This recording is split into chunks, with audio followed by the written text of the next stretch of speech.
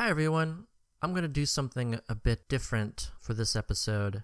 On March 1st, 2019, I was asked to do an AMA in the YangForPresidentHQ subreddit. So I thought that for this episode, I would go through the AMA, read the questions I was asked, and then read the answers that I gave. So effectively, this episode will be a big Q&A based off of questions that I was asked by Andrew Yang supporters. So without further ado, here are the questions.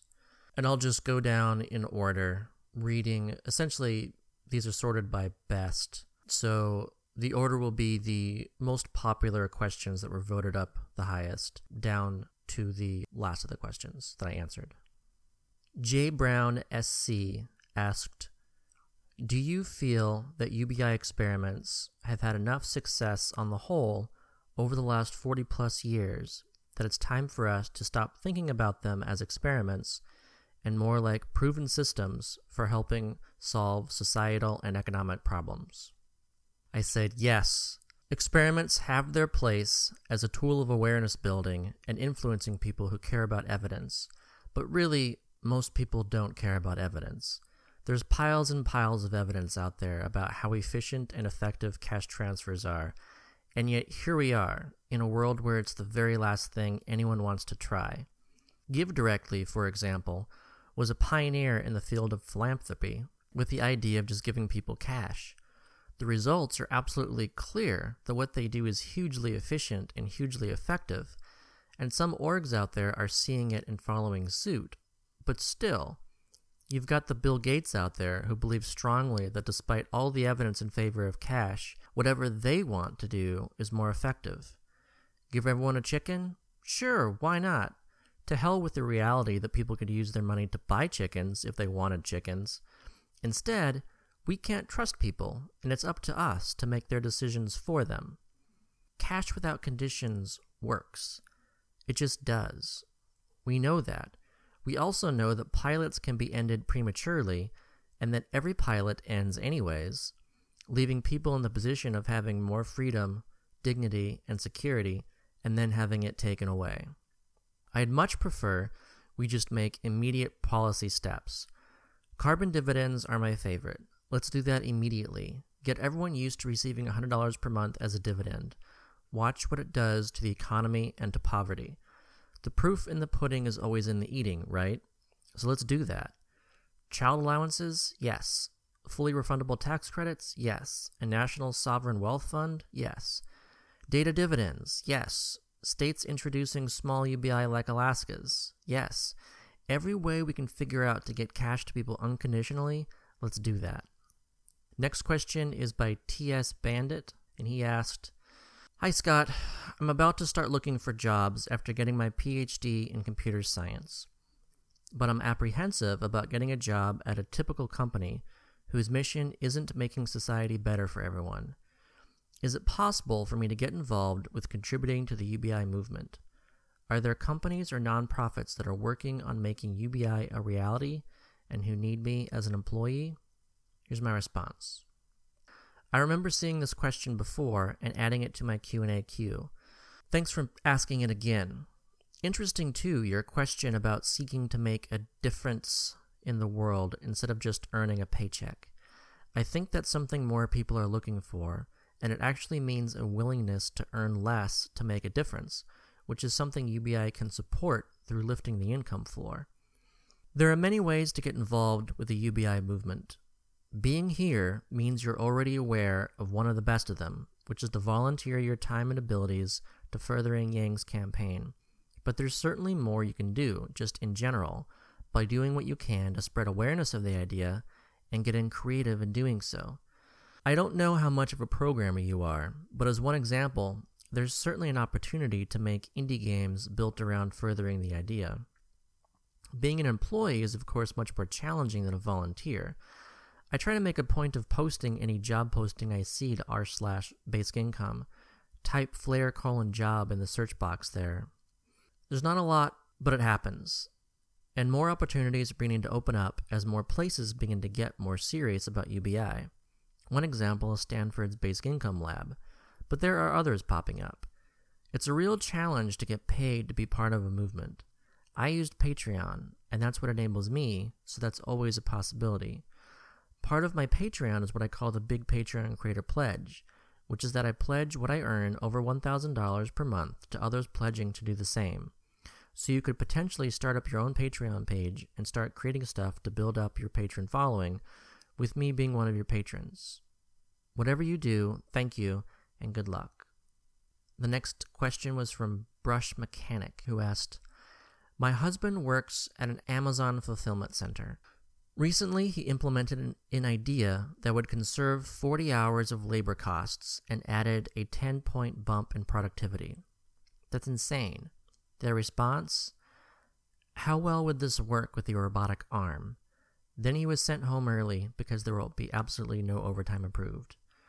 Another thing that's happened recently is the minimum wage hike at $15 per hour for new hires. He is at that pay scale as a supervisor. It took 5 years. He got a $1 bump. There is now no incentive for anyone to move up, trapping him in middle management instead of training his replacement to gain a salaried promotion. This is happening now, not in 5 years, now. If they put the arm in and lay him off before the next election, we're toast. With the UBI, what's to prevent companies from stagnating wages like this to other employees that stay in the workforce? Is there anything that would incentivize these large corporations to pay people what they are worth, especially if UBI isn't implemented? Here's my answer. This is a good example of one of the problems with minimum wage hikes. Someone already earning that amount or earning slightly more can feel really screwed over by them. Yes, it can make a big difference for those who get the raises, but it can cause other problems. Better instead to just raise the floor so that everyone's before-tax incomes are increased. As for then making sure employees are paid what they're worth, that will always be up to employees. People have to be willing to quit and to work elsewhere. They have to be willing to refuse to work unless their conditions are met. They have to be able to organize with other workers to create collective bargaining power. UBI will help with this by increasing the individual bargaining power of workers, but it's still up to all of us as workers and citizens. Employers have to fear that if they don't do the right thing, their bottom lines will be hurt. They'll lose good employees, or they'll lose revenue through shutdowns or boycotts, or they'll face legal repercussions. UBI isn't going to fix everything, but the one huge difference it makes is that it better empowers people to do everything else that must be done. I also think that a forward-looking UBI looking at automation as a good thing should make it so that the more automation, the better. People like your husband should be actively rewarded for finding ways of increasing productivity, and he should get a bonus, and everyone should get a higher floor as a result. More unions and higher minimum wages aren't going to cut it. The people must demand that the benefits of technology flow unconditionally to everyone through the creation of an income floor that steadily rises. I like Robert Anton Wilson's take on what he called the rich economy. He wrote, "Unemployment is not a disease, so it has no cure. Stage 1 is to recognize that cybernation and massive unemployment are inevitable and to encourage them. This can be done by offering a $100,000 reward to any worker who can design a machine that will replace him or her, and all others doing the same work. In other words, instead of being dragged into the cybernetic age kicking and screaming, we should charge ahead bravely, regarding the toilless society as the utopian goal humanity has always sought. Stage 2 is to establish either the negative income tax or the guaranteed annual income, so that the massive unemployment caused by Stage 1 will not throw hordes of people into the degradation of the present welfare system. Stage 3 is to gradually, experimentally, raise the guaranteed annual income to the level of the national dividend suggested by Douglas, Bucky Fuller, and Ezra Pound, which would give every citizen the approximate living standard of the comfortable middle class. The reason for doing this gradually is to pacify those conservative economists who claim that the national dividend is inflationary or would be practically wrecking the banking business by lowering the interest rate to near zero. It is our claim that this would not happen as long as the total dividends distributed to the populace equaled the gross national product.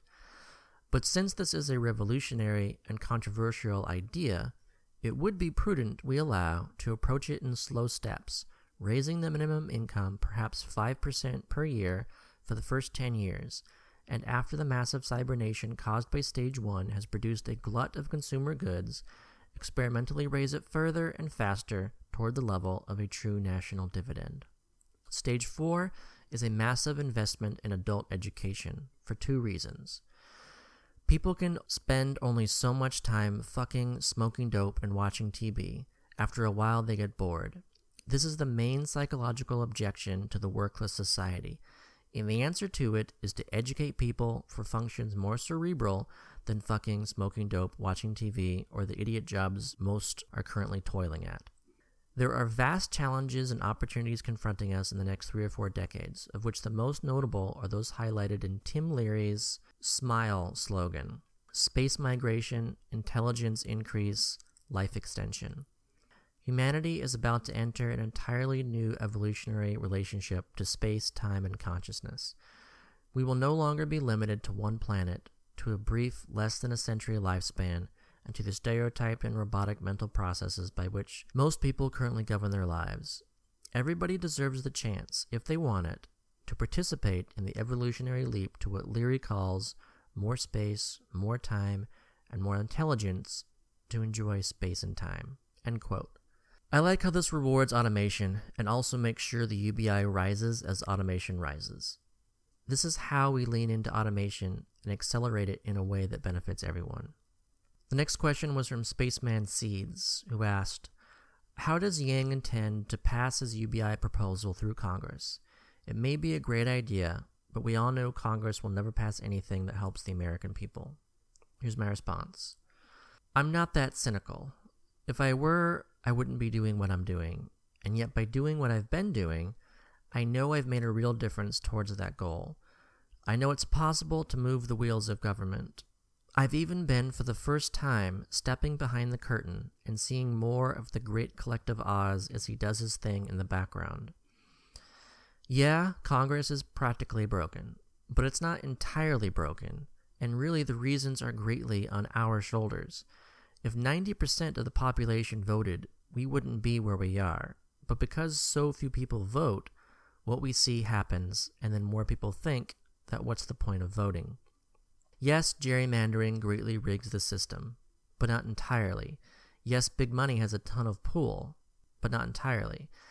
Yes, states with low populations mean that one person's vote in Wyoming is a heavier weight than one person's vote in California, but that person still counts. I wrote an article before that talked a bit about learned helplessness. I feel the belief there's no point is tied to this, that we've been trained to think we're helpless when we aren't. But because we believe it, that belief holds us back from actually fixing the problem. Yes, there are barriers and obstacles, and yes, we should focus on reforming those barriers as part of our push for UBI. We need stuff like ranked choice voting, multi-member districts, see fairvote.org, open primaries, automatic voter registration, the National Popular Vote State Compact, voting at home, and more. We need all kinds of policies to expand our democracy as part of winning UBI, but I don't think UBI is impossible without them, just more difficult. However corrupt they are, politicians want to win elections. If they come to believe they will lose by being against UBI, they will support UBI. I think we can win that fight. It's ultimately up to us, though. The next question is from Canis Familiaris Labus. Hi, Scott. I've been following the basic income movement on-off for 5 years.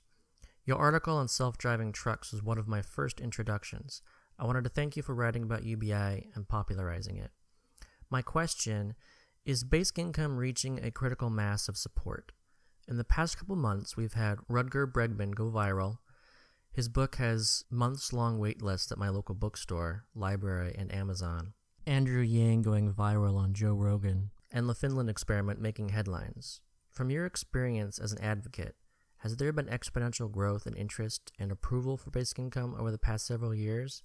When do you see the tipping point occurring for mass approval? My response was this: "Thanks for reading my trucks article. I'd have to look at the stats again, but I think that's my second most read article so far, at least within my ability to see the view counts. There are always peaks. You can see them in the Google Trends, where something causes a bunch of interest. Then it fades, then something else hits, then that fades. Each time it continually builds, so the trend line is up, but I don't expect any different right now. For example, the Finland experiment was a huge boost when it was announced and started. The preliminary results were a small boost, surprisingly small actually. I think stuff like Trump is sucking all the oxygen out of the room, where stuff that should be and would be getting discussed more isn't as much as it would be otherwise. The big wild card, though, is Yang. Because he is campaigning on UBI, everything he does and everywhere he goes, he's building awareness around UBI, and that's potentially a game changer, especially when he arrives on that debate stage and everyone has to debate UBI to a nationwide audience.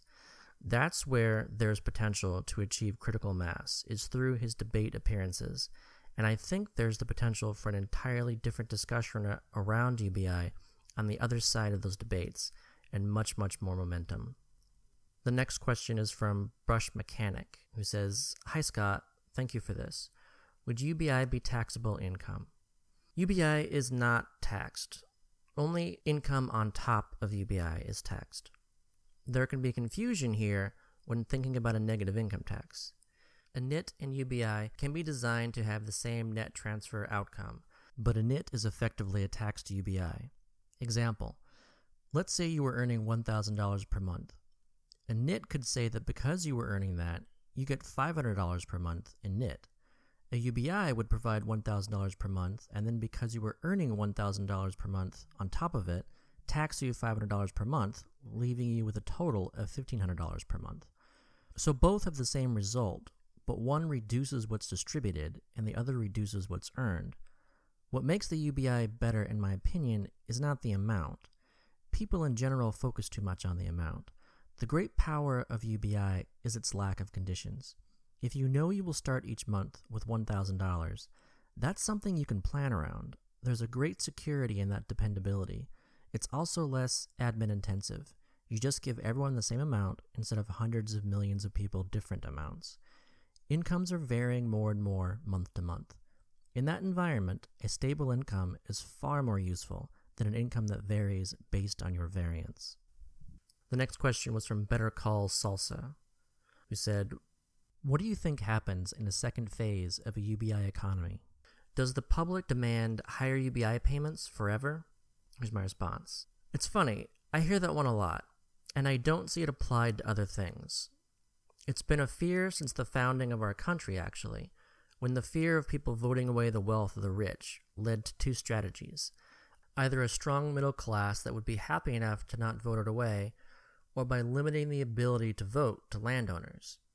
As the franchise expanded, and really since the arrival of something more like a democracy only recently, with the full enfranchisement of women and African Americans, we've actually been voting for lower and lower taxes, which is a form of more and more money, and yeah, that's been damaging. But it's much different than voting for UBI. Lower and lower taxes starves government of the ability to do what we originally intended it to do, which was secure our liberty. A UBI expands that liberty through more security. I think Alaska provides a potential example. Since 1982, Alaskans could have been figuring out ways of increasing their dividend. Only under Sarah Palin did that happen, with a one-time bonus. But it's always been based on 25% of the oil revenue being put into the fund. Why didn't they vote for 30% and then 35%? Why haven't they insisted there's more natural wealth than oil, which there is, so as to add new streams of revenue? I think it's actually really difficult to get people to vote for money, because most people tend to assume that it's their money that's going to be the source of the money, or they think that they are going to strike it rich any day, and so they don't want high taxes on the rich, because when they win, they want the spoils. We're all a bunch of temporarily embarrassed millionaires, as the saying goes, right? So I personally think our goal should be to create a UBI that is indexed to rise with productivity. I'd like us to see that, say, 25% of GDP, or however we measure the economy, should function as a floor, with the other 75% left to be earned on top of it. That itself will be a challenge. I don't think the challenge will be preventing people from making that 30%, then 40%, then 50%. If that were likely, all this UBI advocacy stuff would be far, far easier than it is. The next question was from Zalif34, who asked 2 questions. Will people have the possibility of being disqualified from UBI, e.g. felons? And is UBI intended to replace existing welfare programs or just be added on top of the programs? The question of UBI in prison is a discussion we're definitely going to need to have. However, the only thing to debate is what happens when people are in prison, not after. Once you've done your time, you've done your time. UBI should at the very least start back up the day someone leaves prison. However, what's up for debate is what happens in prison. Should UBI be used to pay for a prisoner's basic needs like room and board? Should it depend on if they're in a public or a privately funded prison? It could potentially be problematic to allow for-profit prisons to see people with UBI as a source of profit, right? What also about the type of crimes and imprisonment involved? Personally, I like the opportunity UBI presents to enable people to be under house arrest. Without UBI, you can't do that because people need jobs. They have to leave the house to live. With UBI, non-violent criminals could just have to stay in their homes with GPS anklets and only have to go to prison if they don't follow the rules of house arrest. That could save taxpayers a ton of money on prisons and greatly reduce the for-profit prison industry. I also personally would prefer that even those in prison who are guilty of violent crimes should continue to receive their UBI and not have to pay out of it. I think that we look at imprisonment all wrong, and that if we as a society choose to lock people up, we're the ones that should pay for it. The burden should be on us. I'd much prefer us to look at places like Norway as an example of how to handle criminals. However, I also understand that we are as we are here, and we want our pound of flesh and love to punish people. So if there's no support for the way I would prefer, I understand, and as long as prisoners get their UBI upon leaving prison, that's better than no UBI at all. The next question was from Balocracy, who asked, "Hey Scott, so I'm from rural Iowa, where local stores are closing rapidly because of multinational corporations like Walmart and Amazon essentially outcompeting them relatively easily, which is inevitably going to cause irrevocable job loss, thus growing the need for a UBI to keep our communities in existence. My question for you is this: how do you think UBI would positively impact rural communities, and how could you get a generally conservative population, rural white voters, to support it?" My response was, "I've been meaning to write an article for years now, and just haven't gotten around to it yet, that is specifically about just how big of a deal UBI will be for rural areas. UBI will be absolutely transformative in smaller towns and main streets all over the US, disproportionately benefiting them more than urban or suburban areas. One of the biggest ways will be through small businesses. Right now, so many people who want to start a business can't, either due to lack of capital or fear of risk of failure leading to economic suffering. These people will be able to start businesses, and they will have customers because everyone around them will have UBI. This is my favorite example from the Namibia experiment, actually. A woman used her first UBI payment to go get flour and yeast, and she built a makeshift oven to start baking goods for the village. She was the biggest success and grew an income on top of her UBI that was much larger than her UBI because everyone loved her stuff and could buy it. Imagine if she'd gotten a standard bank loan. Would she have been successful in a village full of people without money? Not likely. She likely would have failed. What matters so much is the spending power of customers to vote on what they like. Yes, Amazon has a lot of stuff at a lot of great prices, but there will always be the opportunity for local businesses to make money with local consumers who prefer what they are selling because they are local, or unavailable on Amazon. Amazon and Walmart have killed so many small businesses, but many of those businesses would never have fallen if all their customers had UBI. Getting rural white conservative voters to support and demand UBI is a bit trickier, but I think it's a matter of perception. People need to see that this money is theirs and that it's being withheld from them. That's why Alaska is so successful with their dividend, because people see it as rightfully theirs. So instead of being some kind of charity case where they feel that the money essentially says they're a failure, they're instead a stockholder who is owed a dividend because they are at least partially responsible for the success. They're winners, not losers. I also think it helps to see UBI as a tax rebate that everyone gets. No matter who you are, you should pay $1,000 per month less in taxes than whatever the tax rate is. That money is yours to decide for yourself how best to use it, because government sucks at determining how best to use money. A portion of all tax revenue should therefore go to people, with the rest going to government, instead of all of it going to government and then some of it going back with conditions attached. People need to see UBI as less government.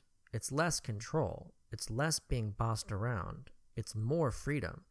And really, it's less taxes as far as effective tax rates go. If you're paying $5,000 in taxes right now, and after UBI, you pay $7,000 in taxes, but receive $12,000 in UBI, your taxes may have gone up $2,000, but it paid for a tax rebate that leaves you with $10,000 more in your pocket. Another way of looking at it is that it drops your tax rate to zero and pays you $5,000 instead of taking $5,000 from you. When enough conservatives recognize that, especially rural ones with low incomes, UBI will be a much easier sell. The next question was from Heyo Speaker, who asked, have you considered a UBI system in which citizens vote on a percentage of everyone's income that simply gets thrown in a pot and split equally? I figure the median vote would be the percentage that would be used. When you deduct the amount paid in, a flat tax, from the amount received back, it works out like a progressive tax rate with an upper limit set by the vote, and anyone making less than the average income gets back more in than they paid in, and it 100% pays for itself. Maybe we could start out this system with a maximum cap on the allowed tax rate, which increases over time as we all gradually learn how the economy and our lives are affected by it. So we actually learn as a society how to find the best balance / best tax rate. Vote too low, and obviously you get a smaller UBI paycheck from the system. But if voting too high hurts the economy, you might also get a smaller paycheck to the higher rate because you're receiving a percentage of the overall economy. So even the lowest income earners would have an incentive to find the best balance instead of just voting for the highest possible tax. The tax rate would be an ongoing national debate. Is this a recipe for a transitioning to our automated future, or do I just not know what I'm talking about? Because I don't. If anyone reading this likes this idea, please tweet it. My response was, I've written about this before as an illustration of a flat tax funded UBI, at least as far as putting a flat percentage of money into a pot to split. Imagine yourself and 4 friends with the following amounts of money in your wallets: $6, $18, $30, $46, and $100. Now imagine you realize the 2 at the least don't have enough for all of you to go out and enjoy some drinks together.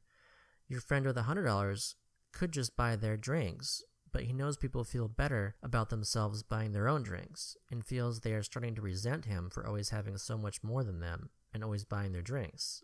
So he tries something new. Your rich friend suggests that everyone put $40 of their money into a pot, which will then be divided equally amongst all 5. The result after doing so is that now the wallets contain $19, $27, $34, $45, and $76. Now your 2 poorest friends have enough for a few drinks, and you can all go out, but this time everyone feels independent, with no one being a charity case. Your richest friend just enabled everyone to go out and have a good time, instead of leaving 2 friends out or straight paying for their drinks for them. The amounts in each wallet reflect the actual income distribution by quintile in the US in 2010. The amounts in each wallet after each throws the same percentage into a pot and splits it is the actual distribution after a 40% basic income flat tax. Multiple people have told me this example is one that hits them the hardest as far as understanding UBI and the good sense of it goes. So I do agree that one way we could go about this is to just immediately start with a small flat tax of some kind with that intention. Yang's freedom dividend actually does this, by the way, through the 10% value-added tax. It's a negative consumption tax instead of a negative income that functions to redistribute demand instead of earnings. The next question was from MJ Don, who asked, "Hey Scott, my boss just wrote an article on how UBI gives a disincentive to work. I pointed to the only example of UBI in the real world I know, Alaska. The labor force participation rate is essentially identical to the continental U.S. Maybe call the plan Alaska Permanent Fund for All. Sort of kidding, but I think comparing it to what is already done in Alaska is a good idea. How do you talk about UBI when asked who is going to work?" My response was, "Your boss doesn't understand the existing disincentive to work created by conditional welfare that UBI eliminates. Here's something to share with him about it. Right now, someone on welfare can receive, say, $10,000 and be offered a $10,000 part-time job. If they take the job, they don't end up with $20,000. They instead end up with $10,000. So the choice is not working or working where the amount of income gained is the same. It's also a 100% marginal tax rate. Isn't it weird how people so often claim that raising taxes to 70% will cause the rich to stop working, but applying a 100% tax rate that results in people on welfare not working is because they're lazy?" In that same example, a person with a $10,000 UBI taking a $10,000 job would end up with $20,000 before taxes. All employment leaves someone with UBI better off because the UBI is never reduced. People become rewarded for employment instead of punished for it. Understand that, and it's just silly to think UBI disincentivizes work. It enables and supports all work, both paid and unpaid, and it has particularly strong impacts on part-time employment and self-employment. In Alaska, a study looking at the effects on employment showed a neutral effect on full-time employment.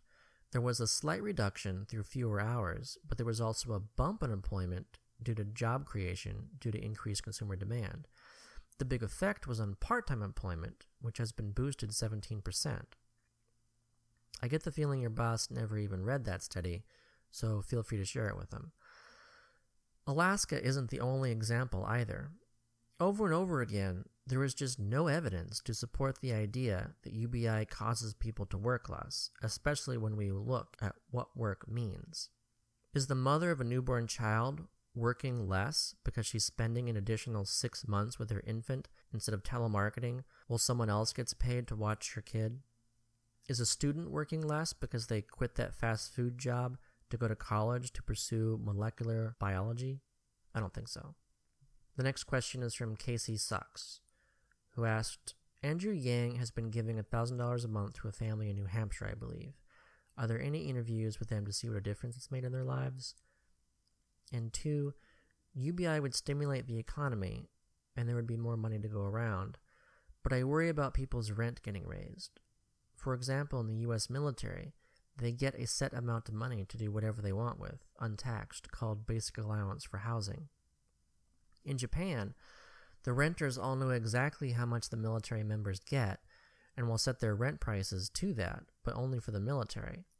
Rent might be $750 for a Japanese citizen, but $2,500 for a military member.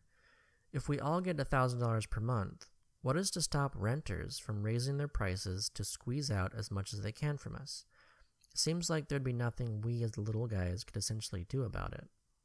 My response was, "It's still very early, but so far it's helping with their daughter's college expenses."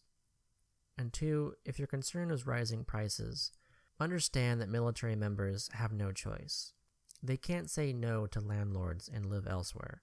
It's basically monopoly pricing in action. UBI, because it is universal and unconditional and a flat amount, opens up the entire country.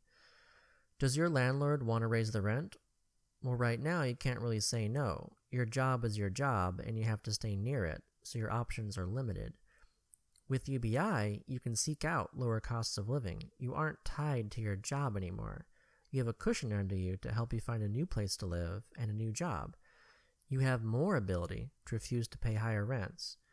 You also have more ability to buy your own home. In the 70s experiments, despite being only temporary, with people knowing they were temporary, home ownership rates went up 4 to 6%. So we can expect an even higher increase in ownership under a permanent and nationwide UBI. That will reduce rent pressures. There's also the possibility of using land value taxation to effectively redistribute rent increases from landowners to renters, and to incentivize increasing the housing supply to reduce rents. One final thing. There's the opportunity for a Henry Ford to enter the picture, where instead of cars, the goal is to make more and more affordable housing. People will want to spend as little of their UBI as they can on housing, and unlike now, where only people with jobs have income security, with the UBI, a new market is created where everyone has some money to spend on housing each and every month, and that means competition for those dollars where right now there just isn't. A smart new startup will look at all these people with the UBI and think, let's figure out a way for these people to spend $400 per person per month on housing. The next question was from John Wood 007, who asked, what's your honest assessment of the 2016 election and the upcoming 2020 election? Do you think UBI will actually happen at some point in the somewhat near future, 10 to 20 years? Do you think the political climate is moving in that direction or towards something else? For example, democratic socialism, rational centrism, etc. My response was, if my honest assessment was not, yes, we can do this in 10 to 20 years, I wouldn't have devoted my life to working to make it happen. Yes, it's possible that UBI in 2020 will be a much larger topic, and it absolutely will be in the 2024 election. Do I think we'll start with a full UBI? No.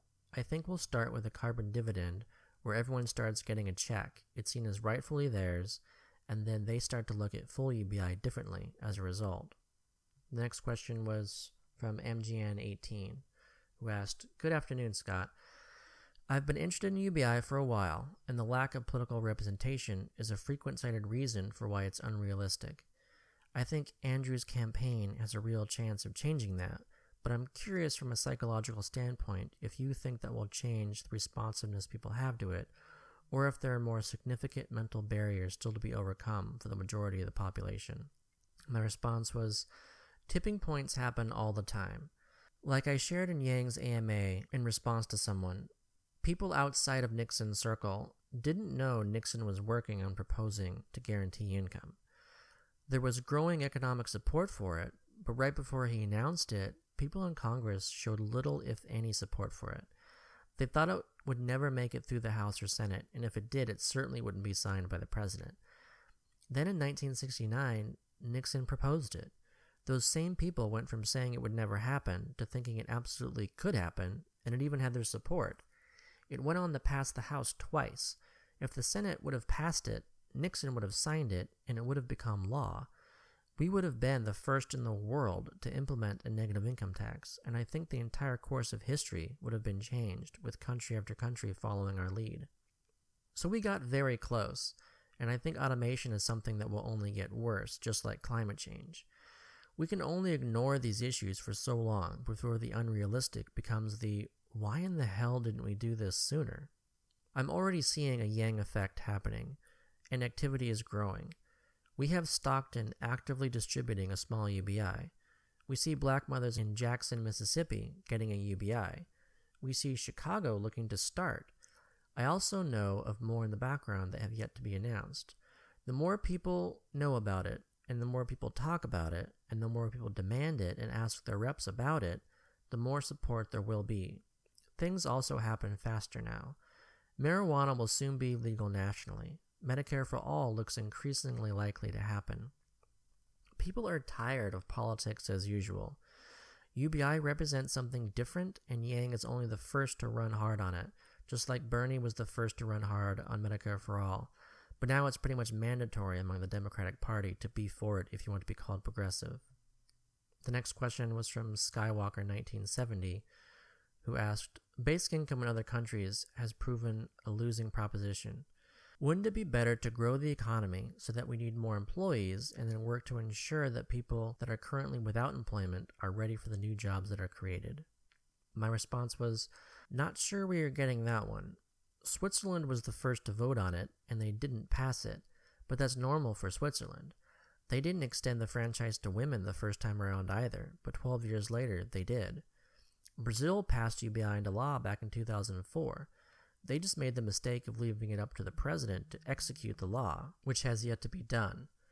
Italy's recent election was also all about basic income, at least that's what they called it, even though it's conditional, and it proved a winning strategy for the five-star party. That's happening there, and it's happening because the people wanted it.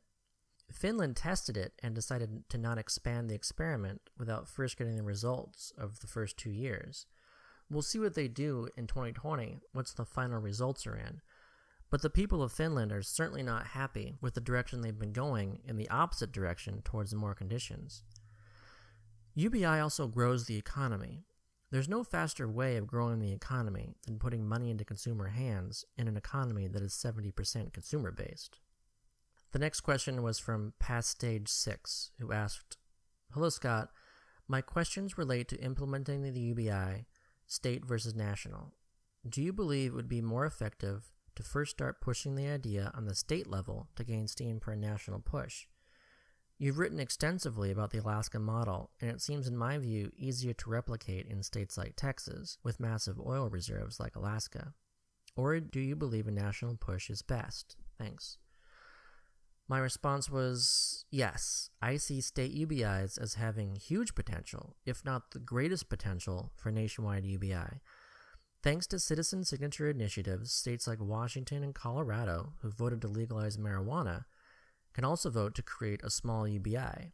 They could even partially fund the UBI with marijuana revenue if they wanted. I actually just provided written testimony to the House of Delegates in Maryland, who are considering being the first state to follow Alaska's lead by creating a statewide wealth fund that pays a dividend. And it's actually even based on marijuana revenue. The more states that do this, the more people start receiving universal cash, and the more people like it and see that it works to make things better. Also, find and read the paper Applying the Alaska Model in a Resource-Poor State by Gary Flomanhoft. I share that paper a lot. The next question was from Stonelore, who asked, hi Scott, I'm a longtime user of the UBI sub, and this is a first-time AMA question. Do you think Yang's view of using a value-added tax as a revenue source is good only as a first phase towards something like the diverse citizens portfolio Peter Barnes supports, or would the VAT only be sustainable on its own for a long while? My response was, I like the VAT in combo with UBI. I would prefer to see us shift from income taxation to indirect forms of taxation like consumption taxes and transaction taxes. It's effectively a redistribution of buying power, where someone at the top buying something expensive allows everyone else in the economy to have a bit more money to buy something of their own. There are other things I'd prefer, so yes, I see it as a first phase, but that phase could be 50 to 100 years long or more. I want to automate everything we can. That includes taxes. Something like an automated payment transaction is something I find really interesting, where anytime money changes hands, some of it just basically disappears, and money is then freshly created universally in everyone's bank accounts, perhaps at the Fed or something similar. This would save a ton of resources by just baking the UBI into the economy, eliminating all taxes as we know it, and changing the way we create money from benefiting banks to benefiting all of us. I find something like that far more interesting, but that may be something that takes a population of people with UBI to demand and make happen. The next question is from Moose Rider 2, who asked, hi Scott, and thank you. In a practical political landscape where Democrats and Republicans must agree on a compromise, what are the bare minimum requirements to achieve the intended goals of UBI? In particular, what are your thoughts on 1. Amount? Is there a hard line to take at $1,000 a month, or does $100 have similar upsides? Are there diminishing returns? 2. Population size. Is the bottom 10% of earners a start? 30%? 3 requirements, a dependent requirement or something more extreme like drug tests acceptable. Thank you for your time. My response was, bare minimum, in my opinion, is full universality. The lack of conditions is what makes UBI so transformative. The amount is not as important as people think it is, so I really don't care about the amount as long as it's something at least equivalent to food stamps and as long as everyone gets it. An exception is a child allowance component. Because I think full universality requires that kids be included, likely with a partial amount, it makes sense to start only with kids, then after that with all adults. Now we could start at the state level, so say Colorado could do it universally, which would be a fraction of the US, but it would still be seen as universal because it's universal there, and the amount would likely be lower than a full UBI. Absolute hard no on drug tests. UBI must be free of conditions, no paternalism. This is where I see the greatest importance of those on the right. Conservatives need to fight for small government, which means no tying strings to the cash. Alaska's dividend does not test people for drugs. Welfare does. UBI is not welfare. I think one potential compromise worth consideration is the elimination of or freezing of minimum wages in return for a higher UBI.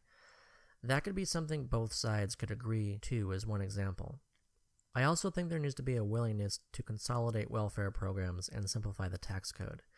A potential compromise here is that the UBI could be counted as income for qualification for existing programs. An example is that let's say there's a welfare program that says only those earning less than $500 per month qualify. Let's say that program costs us $10 billion per year. Instead of fighting over ending the program, we could say let's keep it, but because everyone is now earning over $500 per month, no one qualifies for it. That $10 billion is shifted over to UBI, even though the program still exists. Another area is states versus federal. A national UBI is obviously going to lift a lot off the shoulders of states, and people in expensive states need more income than those in more affordable states. This was part of the discussion under Nixon's Family Assistance Plan, and it needs to be part of UBI too. What states need to do to make sure no one is worse off, and that they help pay for the UBI, considering they will be saving so much money with UBI in place. I think there are points of agreement we can reach if all sides care enough about making UBI happen.